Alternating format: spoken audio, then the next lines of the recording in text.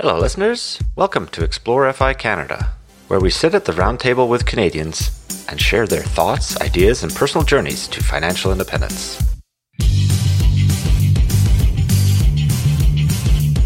Thanks to Matt McKeever for sponsoring Explore FI Canada. Matt is a Canadian investor, CPA, entrepreneur, and real estate expert who achieved FIRE at age 31. Do us a favor and check out his YouTube channel by searching Matt McKeever or using the link in our show notes. Kirsty, it's TJIF again. Here we are recording on Fridays. This is becoming a thing. Yes, it is. Welcome home. It is nice to be home. I did experience some real Canadian winter. I was in Alberta for part of my time at work, and it was into the minus double digits, and it's a little frosty here at home right now. It's mid-February, and we're recording this, and I don't know about you over in the mainland there, but it's deep freeze over here in Vancouver Island, which our guess is probably he's laughing a little bit to himself there. Those wimps. How is it over in North and where you are? It's actually really quite warm right now. It's only minus 25, minus 35 with the wind chill. So it warmed up. Only. Well, it warmed up 15 degrees since last week. That's awesome. Well, exciting show here today because we have our first guest from the territories of Canada. Chrissy and I have been hunting around trying to find anybody because we want to explore FI Canada, as the name says. So we're finding people to chat with. And we have Scott joining us from Yellowknife in the Northwest Territories. Welcome to the show, Scott. Thanks for inviting me.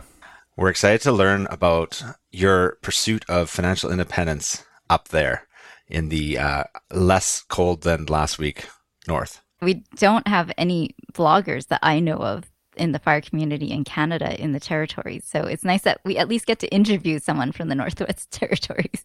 That's wonderful.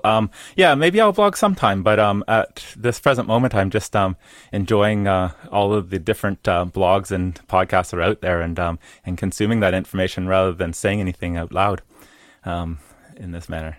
For sure. Maybe just give us a little bit of a brief overview of what your FI journey looks like right now, and then we'll dig into a little bit of how you got there.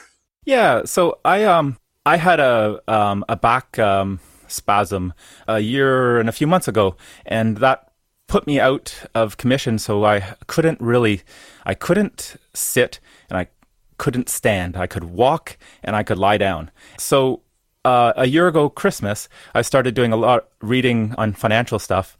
Before that, I was with a financial salesman, I would like to call them, dealing with my financials and not really learning a lot about things. And so I started learning little bits and pieces from reading a couple books. And that brought me down to a big, huge rabbit hole that brought me quickly to FI and FIRE and the community. And because I'm exploring this journey later in life, I'm 49 right now, a lot of the elements of FIRE and a lot of the elements of financial independence, I've been aware of them for years, frugality and all those different things. If you come into it and have no start, then you start way behind. But so I started quite advanced in that process in terms of mentality and assets and all those types of things. And so it's been a whirlwind year where I've just consumed, I would estimate around 40 different books around the area of finance and the psychology around things. And it's just been a wonderful experience to sort of get a framework behind my thoughts of how I want to live my life. Wow. So it's only been a year since you've gotten into this whole journey. Is that correct? Yeah. It's been a year since I've been formally introduced to the journey. Yes. But you were already on the path without really knowing that you were on the path. For sure. I started my life living financial independence on and off because I was self-employed when I was younger. I was a circus artist, and I was touring and living the dream, slow traveling at points in times. I spent a few months in Europe a number of times in my younger life, and the only thing I didn't ever have was money, but that was okay, and that creates the base for FI working out well, because if you never have money, then you never spend money, and therefore you don't need money, and you can be happy with less. And now that I make money, we're still not spending that much money. and we're able to save a lot of it.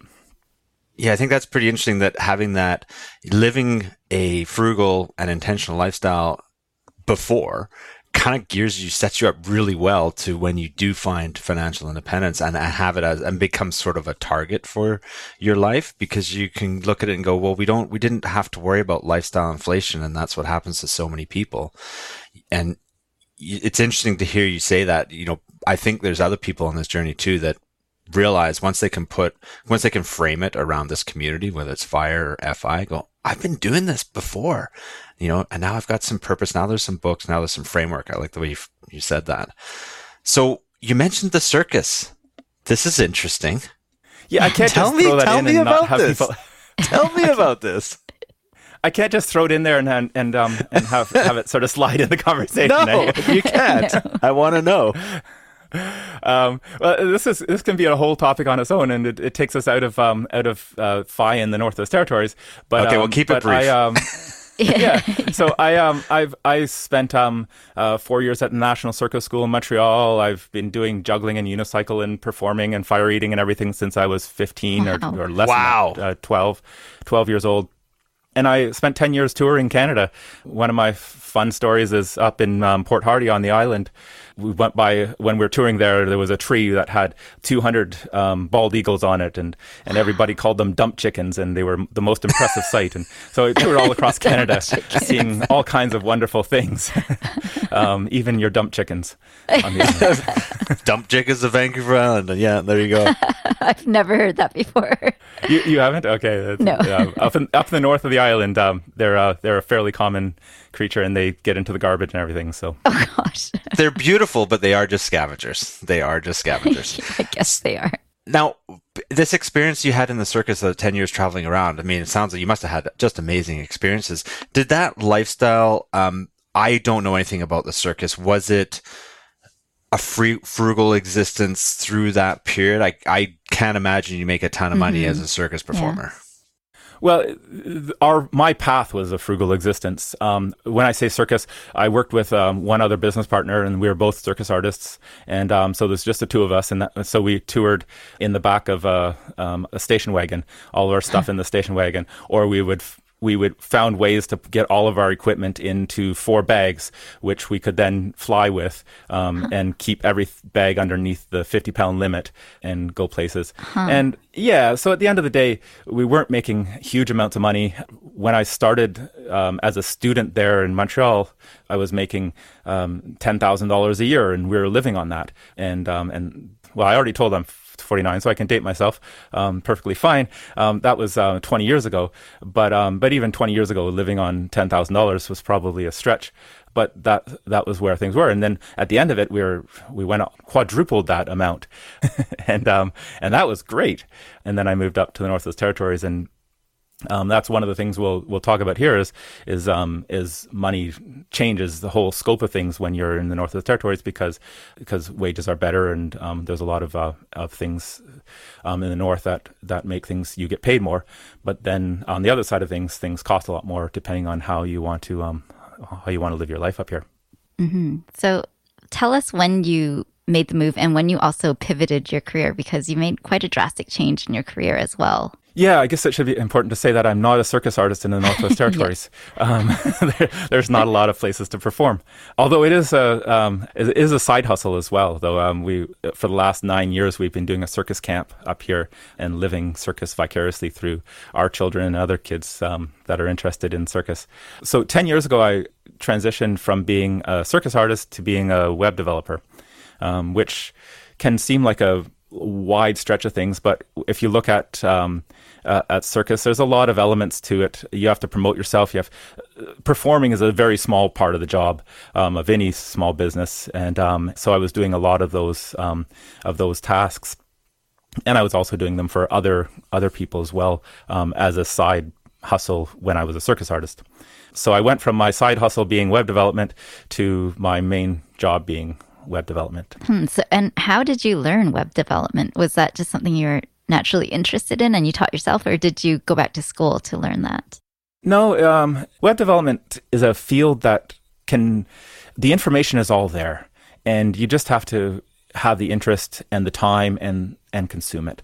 And so I was doing that constantly.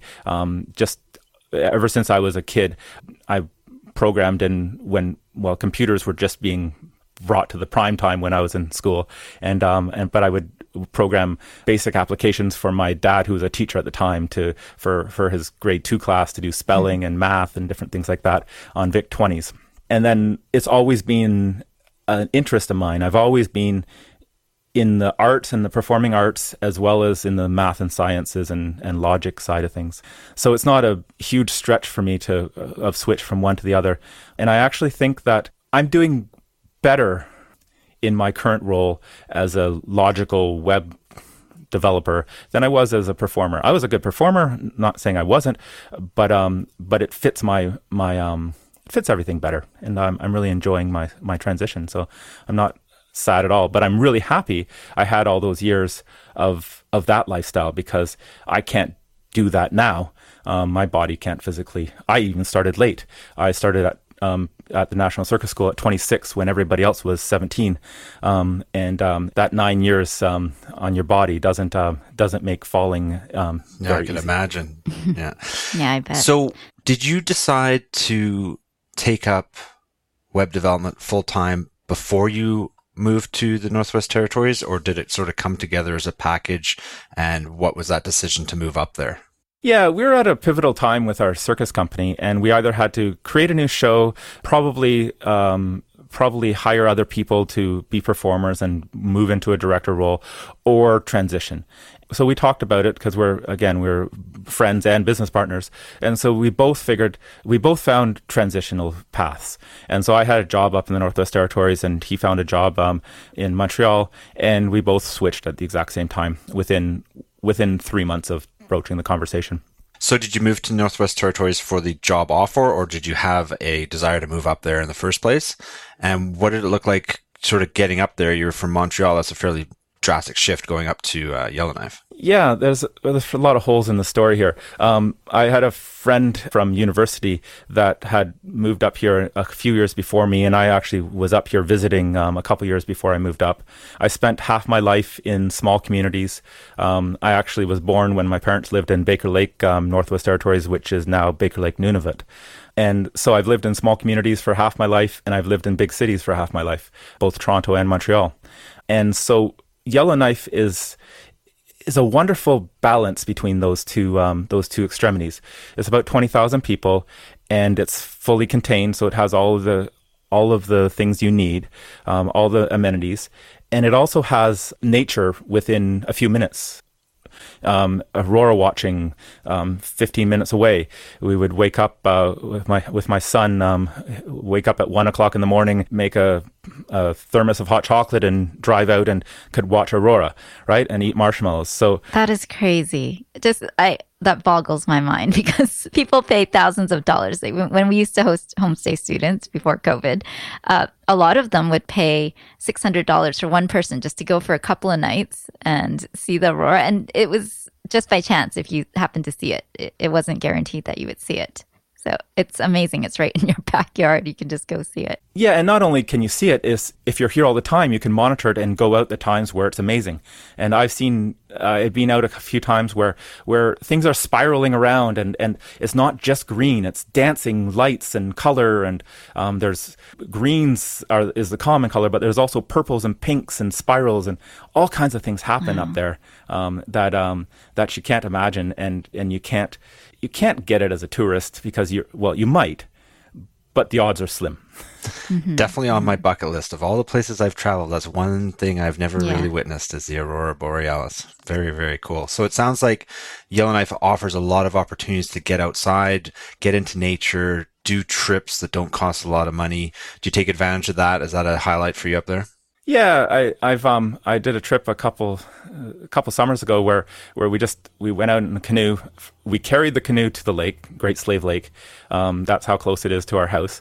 And then paddled for 4 days and was at a campsite that was 60 kilometers away when at the end of our trip, and then got a ride home.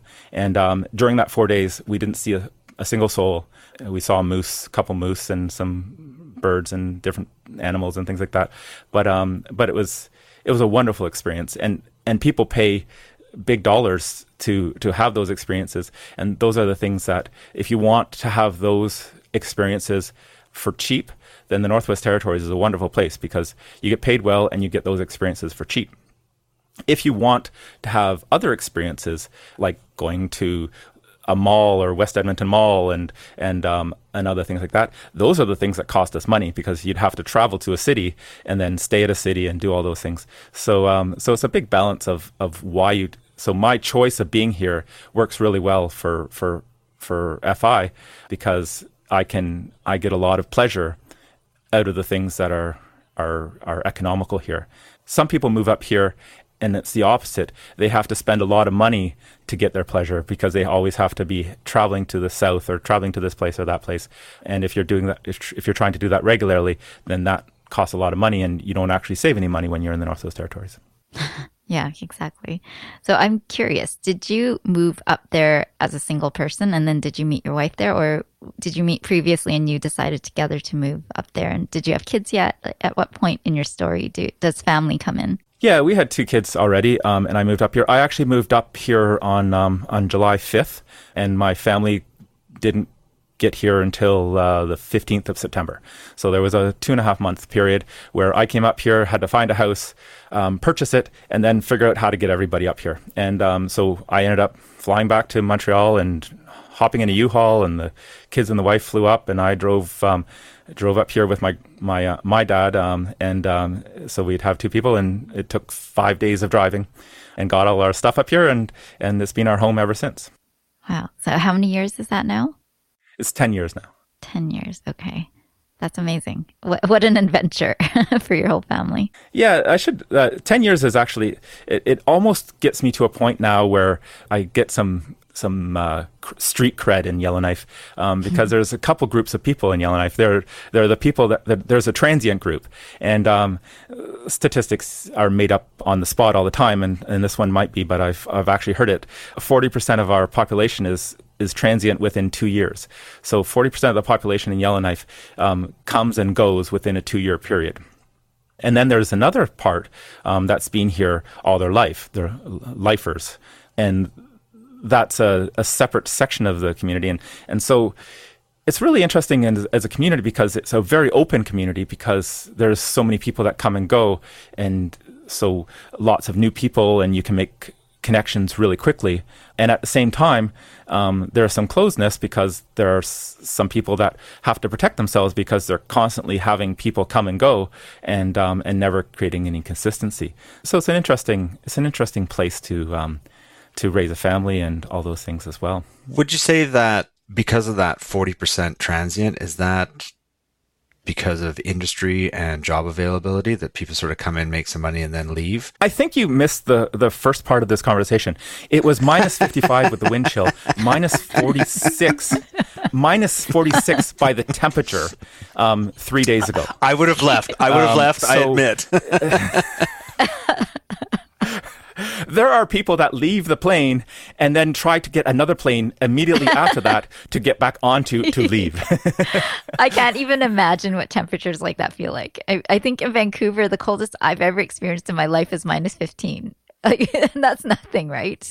Yeah. Well, so when I say that it's 15 degrees warmer, when it's 0 degrees and all of a sudden it becomes 15 degrees, it feels like this is amazing.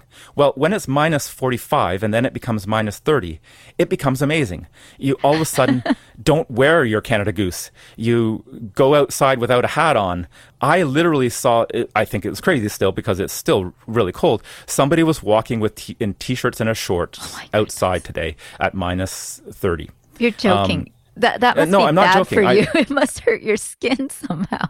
Yeah, he wasn't outside for long. I kept on looking back, and he went into a building fairly quickly. But he went from one building to another in shorts and a t-shirt. But it's compared to the temperature it was earlier this week, it is warm. Chrissy, so it's a dry cold. That's why people. Sorry, Trent. It's a dry cold. It's still cold. Yes, no. that's one aspect of the reason why people are transient. And the other aspect is that there's an expectation, oh, I'll come up here and make a lot of money. And they don't not everybody does. Some people spend more money than they make because things cost more here. Housing it's comparable to, I would say it's comparable to the suburbs of Vancouver. Really? Okay. Yeah. So give us an idea. Okay, maybe let's say a 2,000 square foot house. How much would that cost? So a 2,000 square foot house would, in a nice location of town, in most locations of town, would be between 700 and 900,000. Wow. Okay, no, that's not a Vancouver suburb. That's not a Vancouver suburb. Sorry, I guess I'm slightly off. It's but still no, expensive. It is expensive. But that's for for a normal family home. How does that compare to Victoria? That's pretty ballpark. Yeah, I'd say it's pretty similar actually. Yeah. Okay. Yeah, that's a lot. Okay. So yeah, so maybe it's not Toronto and Vancouver, but a lot of the other cities in Canada it'd be fairly comparable. Hey, Money Mechanic, you use Passive, right? How do you like it? It's great. It's like my own personalized robo-advisor. I set it up one time, then Passive helps keep my portfolio balanced by securely connecting to Questrade. Wow, sounds like Passive saves you a lot of time. Yeah, no more spreadsheets. And Passive even has one-click purchasing, which makes life so much easier. That sounds amazing. I also heard that Passive added a new goal feature to help DIY investors reach their investment targets. That's right. The goal feature is built right in and helps you stay on track with your investments. Chrissy, did you know that Passive is free for Questrade clients? Free is good, especially when it normally costs $99. How can our listeners get in on this offer? Just go to passive.com/EFIC. That's passive with no e.com/EFIC. So what is it that would make real estate prices there relatively high? Is it the scarcity of materials that all need to be brought in? Or labor? What is it that makes it expensive? It's probably, this is a tough question because at the end of the day, I think it was manufactured that way at one point in time where real estate agents were doing their good job to make sure lots of things were sold and lots of people transitioned in houses, and the real estate market went up. About 15 years ago, it climbed fairly quickly. But because of the expenses, labor is expensive, and there's a lot of other expenses there. So that makes it the big difference, right? Buying a car maybe is a couple $1,000s more than buying a car down south, but housing is definitely is more expensive. And at the same time, rent is it's difficult to get something reasonable to stay in for less than $1,600. That's for a single person. For a family, you'd be looking at $2,000 to $3,000 for something some place to stay in, and so it's expensive in all aspects of real estate. Now, that those additional expenses, I want to ask you some more questions about housing as well, but just out of curiosity, since we're kind of talking about that, those additional expenses for a vehicle and for housing, because they're your two biggest costs, we can talk a little bit about groceries here in a minute. Do the wages reflect that across the board, that people are earning the 10, 15, 20% more that sort of equals it out? I think it depends on what you're doing.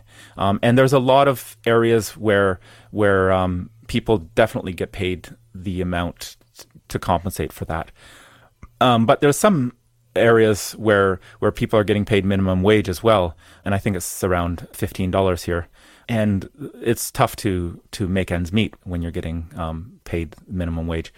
So it's kind of, there are some places, we have mining, and mining was a big, in Yellowknife, there were gold mines, and mining was a really big industry for a good number of years. And now we have diamond mines they're fly-in, but a lot of the services are based out of Yellowknife. And so some of that money gets put into the town and raises the prices of things. So it's tough to say why everything is expensive and whether people get paid enough to compensate for that. But in most cases, yeah, where wages are more than they are for the equivalent wage down south. And what about for you? Did you I assume that you can work pretty much anywhere. You can work remotely. So did that have any effect on your wages to move up to Yellowknife? It's not actually as easy as to work remotely for the Yellowknife as one would think. Because internet, right? No. Okay. The main reason is that the territories, a lot of the money, I think it's $35,000 to $40,000, is given to the government of the Northwest Territories as transfer payments from the federal government for every person that lives here. So there's a big push to make sure that people that are working here are living here. And there are incentive policies within the government to make sure that like they give an advantage to people that are local on government contracts and things like that. And because the local economy is one of the driving forces of the Northwest Territories. Having people here is important in order to be able to have services and in order to be able to have all the things that we have. And the more people you have, the more that can be developed. So let's dig into some of your costs on your financial independence journey up there. We've talked a little bit about housing, sounds somewhat comparable. I've noticed on my taxes, do you get a north of 60 allowance, or is there any tax breaks on that? Yeah, I think we have two different. So there's two special regions in Canada. I'm not sure in the name. I think there's like the Zone A and Zone B or whatever. And whichever zone is the most isolated is the zone we're in. But I believe part of BC, the northern part of BC, is the same zone as us, and it depends on your isolation. So that's a or I don't think it's a subsidy. It's a tax benefit for that, and we also get a housing benefit as well on the taxes of if you rent or own in the Northwest Territories. You also get a benefit for that as well. So in general, then. Well, we haven't touched on groceries yet. What do you find when you go shopping in the store? I mean, they've gone up across the board everywhere, that's for sure. Obviously, you're in a big enough community that supply is an issue, but because of a little bit more of a remote location, are those prices passed on sort of across the board? Yeah, I have a 10-year time up here where I haven't seen how things changed down south, but I know that things are somewhat more expensive in certain areas. Unfortunately, you can buy a 2-liter of pop for the same price as you can buy a 2-liter of pop anywhere in the south as well. But I was joking with my brother who lives in Ottawa about during the fall or the end of the summer about cauliflower, and he was able to get cauliflower for 99 cents, and we were able to get cauliflower for $4. Wow. So those are some of the areas that we would go to the market in Montreal and get a bushel of basil for $15. This is 12 years ago, but I'm sure it's not that much more now. And now if we want any basil at all, we either grow it ourselves or we pay $5 for a little tiny package. And the little tiny package is probably $5 in grocery stores down south as well. But we don't have the option to shop around. We only have 3 grocery stores. We don't have the Asian grocery store that has cheap vegetables and meats there. We don't have all of those choices that allow you to get things really cheap. Now, do you have big box stores? For instance, Superstore, Costco, Walmart for groceries? Yeah, we have 2 independents, which is Loblaws chain. Okay. We have a Walmart, but it's not a grocery store Walmart. It's just it's got dried goods and canned goods and things like that, but not the fresh food. And we have a co-op, which is Saskatchewan and Alberta have all the communities have the co-op. We have a co-op as well for food here, and so that's our main shopping sources. So. Yeah, I've heard that produce is a lot more expensive and harder to get up north.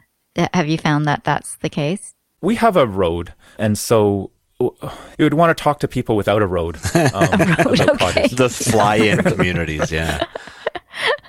I see. Yes. Okay. So if you were looking at the smaller remote communities up in the north, like that are just fly-in, and I'll go to Nunavut because Nunavut is the center of the capital of Nunavut, and it's fairly big, but it's fly-in, so prices are way more expensive for vegetables and meats and perishables. in the flying communities. We have a bridge now. It came in while I was here, so in the last 10 years. And before we had a bridge, there were times where you had to stock up because there's a 6-week period of thaw or freeze up that could last up to 6 weeks before people could get things here. So the options were ferry or ice road.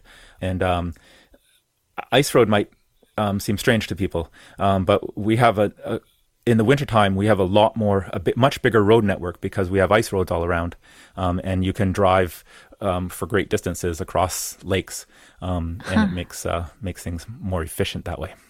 So are these natural roads that form because of the water, or are they do they make them the same every year? Do people follow the same routes, and do they appear on a map? Such a Vancouver question. What do they go out there and make ice roads? I know. Lakes freeze, Christy. They can drive across a lake. Do. No, I know, but a lake is like an organic shape, right? A road is Do they straight. plow So the roads? Do they make the same routes? Yeah. Well, I don't know. Like, how does this happen? Yes. Is it different every year? Or the same every year? They plow roads, and they actually do more work than that because they have to. In some areas, they're making ice roads up to the diamond mines, and the ice roads to go up to the diamond mines are taking tanker trucks of fuel up to the diamond mines. And I don't know the weights of these things, but they're heavy. And so they actually do systems where they're taking water from below and putting it above, so the ice gets thicker quicker, so they can sustain the weight of the vehicles that are going on these roads up north. And there's hundreds of kilometers of ice roads heading to the diamond mines. Locally, there's a few roads that go to the communities that make it a lot quicker, or given road access during the wintertime that they don't have during the summertime. But they spend a lot of energy building these roads because it's still cheaper than having a road that's all season road. That's pretty cool. Okay, and that they're free for just residents to drive, as long as, I assume, you need chains to drive on them. No. No? There's packed snow on it. Okay. It's interesting. Snow. I'm sorry. Slipperiness. I don't know No, it's all good. anything It's all about good. these roads. Stop Christy, laughing at me. Christy, stay home if it snows tomorrow. I don't want you driving around. So I can handle a bit of snow. when it's zero, when it's around zero,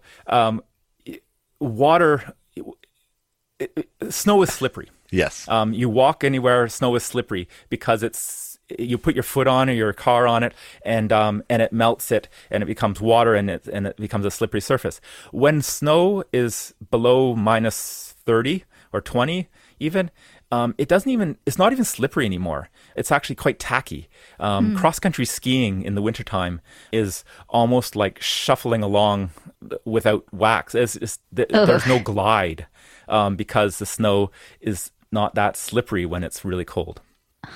So there's a snow covering on these roads, and also they're really wide. They're like a 4-lane highway wide, and there's only 2 cars that every 10 minutes that drive on it, right? It's not, there's not a large population of people that are driving on it. So it changes the paradigm. It has to be experienced, I think.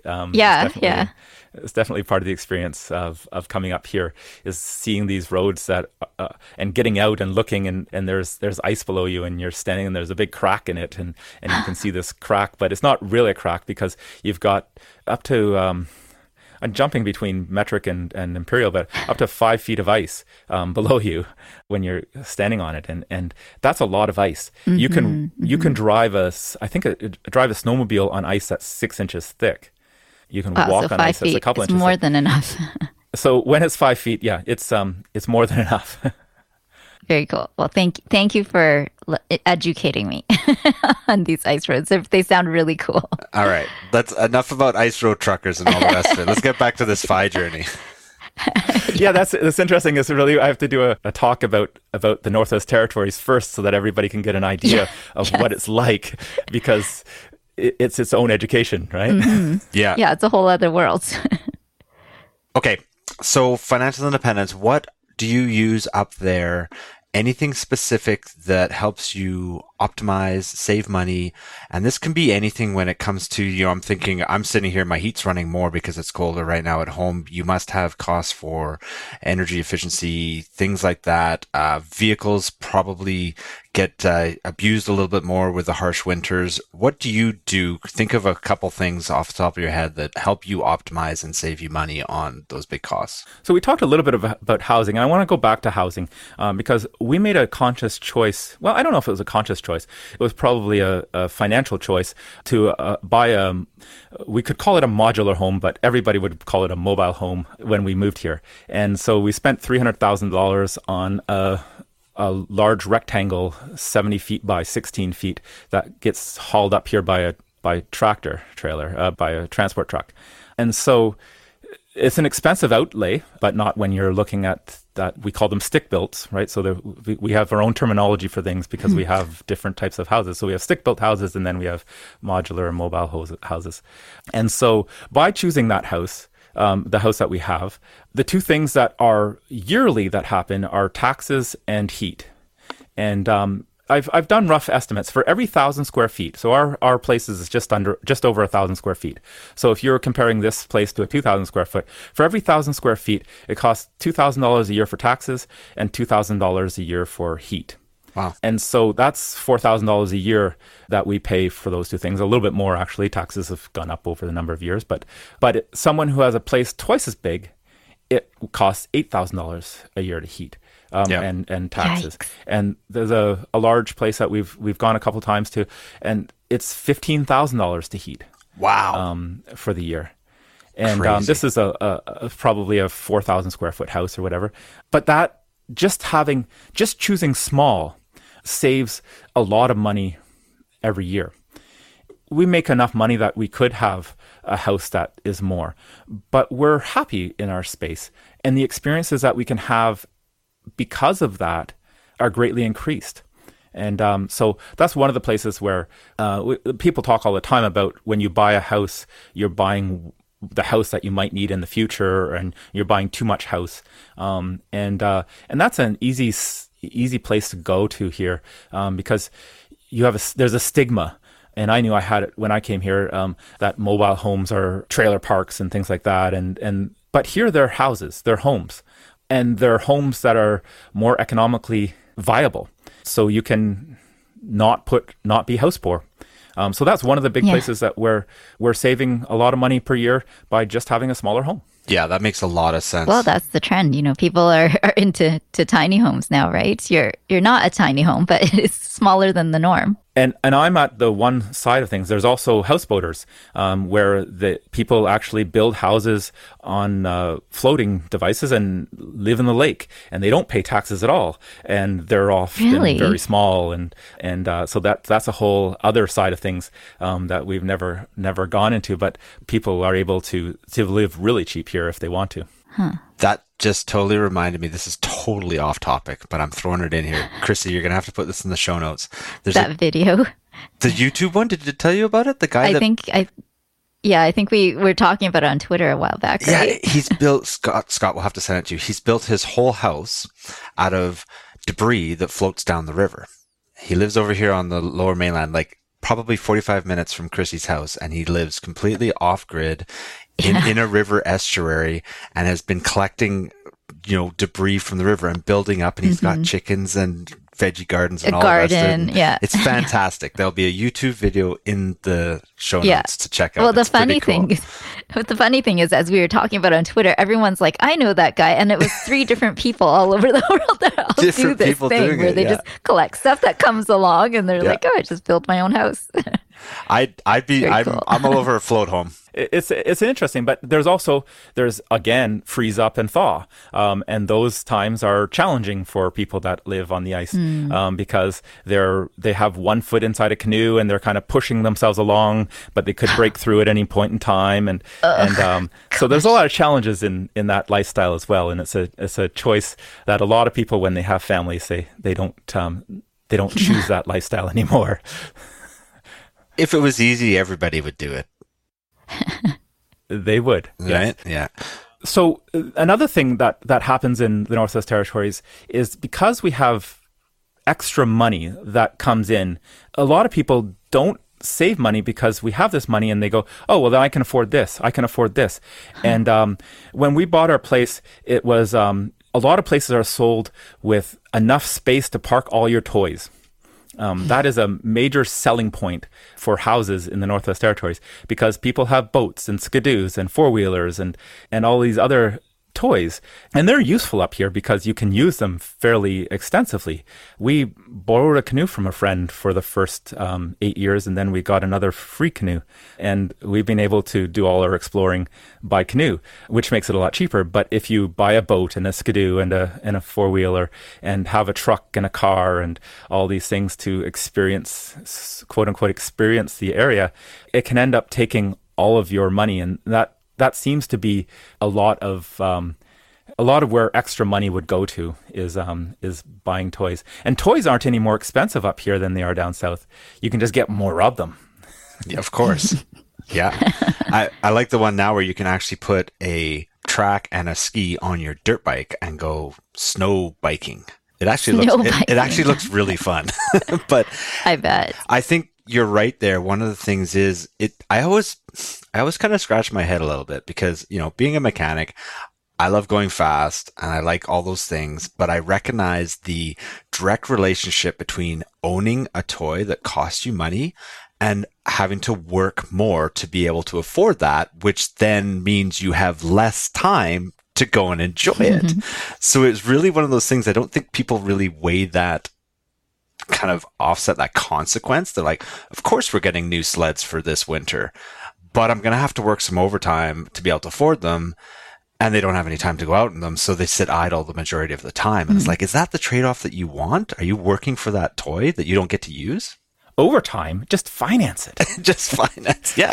Oh, gosh. Sorry, how old you've school. You've got the salary that you can finance so much. It's scary, isn't it? Because now, I was totally blown away. You can get 10-year financing on boats. 10 years. It's ridiculous.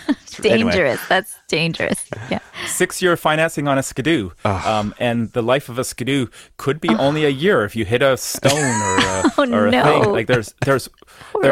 There are ways that won't survive those 6 years. So when you're skidooing on 5 inches of ice, not 6 inches of ice. Yeah, fall through. So tell me a little bit more about this extra income you're talking about. Is it the transfer payments that you mentioned? That is it, 35 to 40,000 per person? Does that mean it's cash to you, or is that cash to your local government? How does that work? No, it's cash to the government. Okay. Wages it's a supply and demand case for a lot of things. Where private industry, it's supply and demand. If they can get someone up here cheap. When I came up here, I didn't have a great clue of the prices and the costs and everything. And I came up here making. I started at $55,000 a year my first year here, which most people would say wouldn't be enough to live on. But because of my growing up and my frugality and everything that, we still paid extra payments on our mortgage when we got here, and it was all doable. But the government is a good thing to look at because governments have similar jobs across the board, right? And so if you're looking at a policy person in the Northwest Territories, they're paid 20, 30, 40% more than a policy worker in a government in the South. So you have that extra pay as well. And then depending on where you live in the Northwest Territories, they add on to that with a Northern Living Allowance. That is, depending on the community, can be anywhere between $4,000 and $15,000 or $20,000. Wow! But if you're getting $20,000, it's because you're in order to get a green pepper, you're paying $8 for it in the wintertime. So it's to cover that extra cost of living. Yeah, so there's a number of different ways that people are compensated for that. And again, the trades, to get a plumber into my house is going to cost me $150 to $300 an hour to get someone to do work. And so those things are very expensive as well. So would you say then that you have these extra benefits that you get, but there are some higher costs? Would you say it pretty much evens out, or would you say someone like you who's very frugal is able to kind of game the system a little and make it work to your advantage so that you have more than you would have in the southern areas? I think you can work it to your advantage. I think that you have some choices, and you might be able to have a nicer house if you're down south, but we can have a nicer car because we're up here or whatever. Like there's some balances that are going to be back and forth because depending on what's expensive and what's not expensive. But overall, when you have more money coming in, you can make more choices. And I think that making smart choices with that can make a big difference. I know of a couple that came up here. This is pre-FI, but for me, for pre-understanding of FI, but they worked up here for 2 years. They both made small wages around $40,000 or $50,000. So that's small for around here, and ended up being able to save $80,000, buy a house on the East Coast, and then work a lot less, right? So there are ways of doing it, but you have to make sacrifices.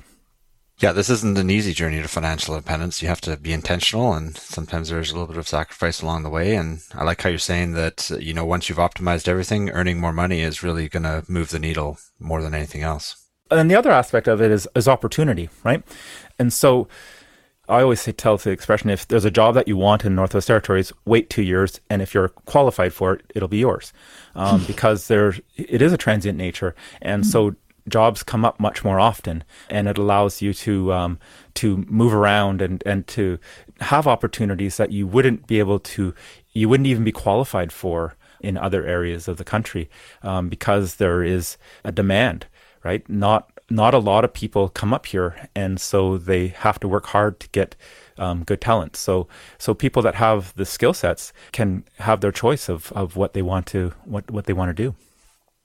So I want to get into the education side of things, as you mentioned that there's some funding that kids might get. And also after that, I want to go into what your kids' futures look like up in the Northwest Territories. Is that the plan for them to stay and raise their own families there, or do they plan to get their education and then fly the coop and go to warmer pastures? But let's just start with the education, though. Tell me more about this local funding that you might get. Yeah. So for every year that you are in school in the Northwest Territories, you get a half year of financing paid for school. So if you're here for the 12 years of education, you have 6 years of post-secondary education that gets funded. And my son is 15 right now, so he's in grade 10. So I don't know all of the ins and outs of all the details. I just know from the information I know some information. So they pay for tuition and travel to and from the school that you're going to. So I guess I first should say that there are no universities in the Northwest Territories. There is a nursing program here now that you can do nursing here, and they're working in the next 5 years to have a post-secondary education school, but it's going to be small, and it's probably going to be a lot of things that make sense to do in the North. So if you want to go and get a bachelor degree, then what they do is they'll find the closest location to Yellowknife to be able to get that, and they will pay for the expenses of that place. So if Edmonton has a lot of different programs, and it's our closest large community. So if you're getting an arts degree, they will pay for 2 trips back and forth per year to Edmonton so that you can get there and get back for Christmas and go out again. And they'll pay for the tuition of the program there. Wow. That sounds amazing. Yeah, and then they have grant or loans, and so they'll give a large chunk of money for loans. And at the end of the time, if you come back and you're working in the Northwest Territories, if you're working in one of the larger communities, for every year that you're working here, they forgive $4,000 worth of those loans. If you're working in a smaller community, in one of the more isolated communities, then it's $8,000 worth of those loans per year. Wow. So you can get your education, and then within a few years of working up here, have it completely free. That's amazing. Wow. So that opportunity is it's an amazing opportunity for people.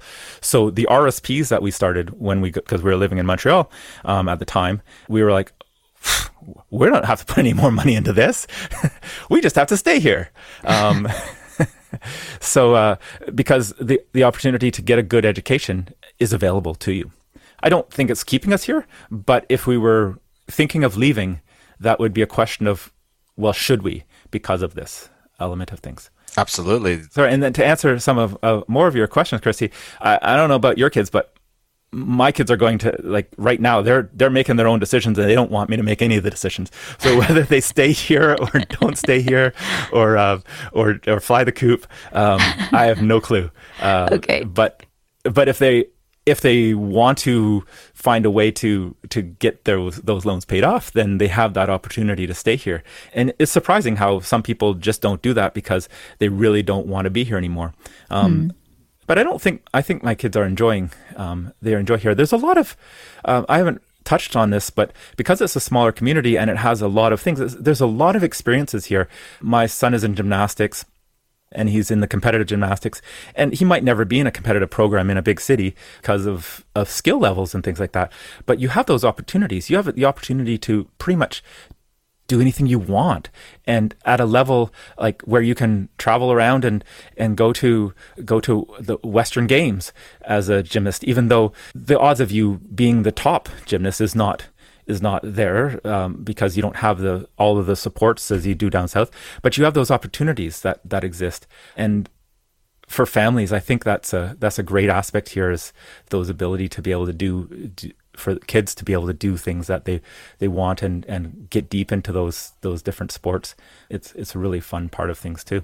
Well, it's definitely a unique place to grow up. And it sounds like you're really making the best of it where you are, really enjoying nature and getting outside and taking advantage of all that. That's just incredible, some of the experiences that you've shared with us. Yeah, I think that goes along with one of the things that you said to us here in the pre-show notes, was that you like to explore FI with a mindset that is about experiences and generating and making memories and things like that, it's really more important than money at the end of the day. And you mentioned a book that I haven't heard of before that I'll have to look up. It was called Die with Zero. Maybe as we're wrapping up the show here, just give us a little bit of insight on that, on your thought process there. Yeah, it's I really enjoy reading different books, and Die with Zero was one that I really enjoyed. And it's when I read it, I go, oh yeah, that's what I'm doing.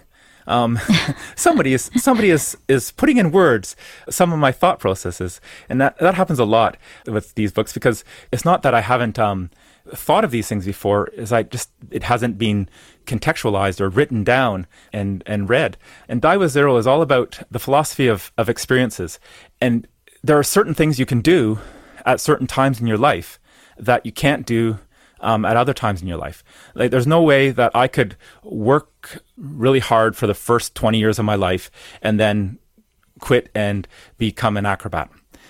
Your body needs to learn those things when it's young, and those are things that just aren't physically, you're not capable of doing those with the learning them with their older body. I try to say that, because I know there are people that can still do amazing things when they're older, but learning those things when you're older is one of the hard parts, is because you get injured when you learn things, because it takes practice and work and those. So that's why I specify that to learn new things when you're older that are physical is sometimes harder. So back to Die with Zero, those experiences, that's what you talk about when you're old. You don't talk about the money you made and things like that. You talk about what you did and the things that you did. And so the concept of Die with Zero is to figure out how much you need to spend when you're young, how much you need to spend during the middle of your life, and how much you need to spend when you're old. And I'm seeing it firsthand. My parents, who are nearing 80, they don't enjoy traveling as much. They don't want to spend a lot of time away from their home. Yep. And they're spending less money because of that. But the traditional retirement process is keep on making money until you're 65, and then you have lots of money to be able to spend after that. But that's when you start. The first maybe 10 years, you'll like travel and do all kinds of great things. But it's not the same as traveling when you're younger. And there's different experiences that you can have at different ages. And so figuring out where money fits into that, and so that you're not just having a whole lot of money when you're dead. And it's all intentional. So the book talks a lot about inheritance and things like that, and you can still be intentional and give inheritance, but plan it. And sometimes it might make sense to give an inheritance to someone when they're 25 or 30, because that's when they need money. And if you wait until you're dead, then they're in their 50s or 60s, and they might not need money at that point in time. They needed money before in order to be able to have experiences. So it's a great book, and it just makes you think about all of your intentionality. It comes down. We talked about this already in this episode about intentionality, and it's all about that. Well, it sounds like it encapsulates the term that you wanted to coin, reverse FI. And it's true. And it also, you were mentioning in emails to us previously that you listened to our episode with our editor, Max, and how there are a lot of parallels there with your circus career, how you do have to do some things when you're young, and that's just the way you have to do them, because it makes a difference what age you are and how physically able you are to do these things. So it's interesting to have that different take on FI, to really focus on the experiences first and then the money later. Yeah, when I was young, I spent probably like 8 or 10 months out of the country in Europe and North Africa, just traveling, and to the point where you spend like my main budget for the whole trip was $3,000 or $4,000, but you're gone for 4 or 5 months. And that's a different type of travel than you could do and experience when you're older. And in his story, he was the Die with Zero story, he was talking about one of his roommates did that and went in debt to actually go travel at that time and wouldn't give it up for anything, because those experiences are timely and important to do. And so I coined reverse FI. I kind of talk about it because all of the things that I did when I was younger are kind of the dream of FI, is to be able to slow travel, to be able to have your own career doing what you want to do. And I did a lot of those things, and I'm really happy I did all those things, but I didn't have the financial backing. If anything didn't work out, you have to figure it out, right? And figure out how you're going to solve that problem, because you don't have the same financial backing as you would if you were financially independent. But it doesn't change the experiences. They're still wonderful. Yeah, well, similar to Max's story, how we were trying to stress that, it's the concept of FI, and what you do to get there, it works even at an older age. In fact, it may be even more important for people who are late to the game and need to start at an older age. Those tactics are still effective at those ages, and you'll just get to retirement at a regular age, rather than in your 30s or 40s. But isn't that still a great thing, to be able to have lived your life young and then get to retirement at a normal age? Well, that is great too. But I actually, with the concepts and where I was starting and my intentionality with money and the need of how much I need, I can shorten depending on how I think about my FI journey. It could end in a couple years or take 5 years, but it's a pretty short period of time to be able to do things. I'd like to just go back to one other thing. Is one of our intentionalities is my wife actually stayed home and homeschooled for 5 years when we were here, because we wanted to spend more time with our kids and slow down our pace of life. And so that was another intentional thing that we did. And so we lived on one salary, which up here is not normal. And so just 2 years now, my wife has started working full time. And so all of the money she's making, we don't need it. Well, we don't need it. We're not going to give it to anybody, but we don't need it for our day to day. Yes. So 100% of it goes to savings. Yeah, 100% of that, and we've always saved anyways.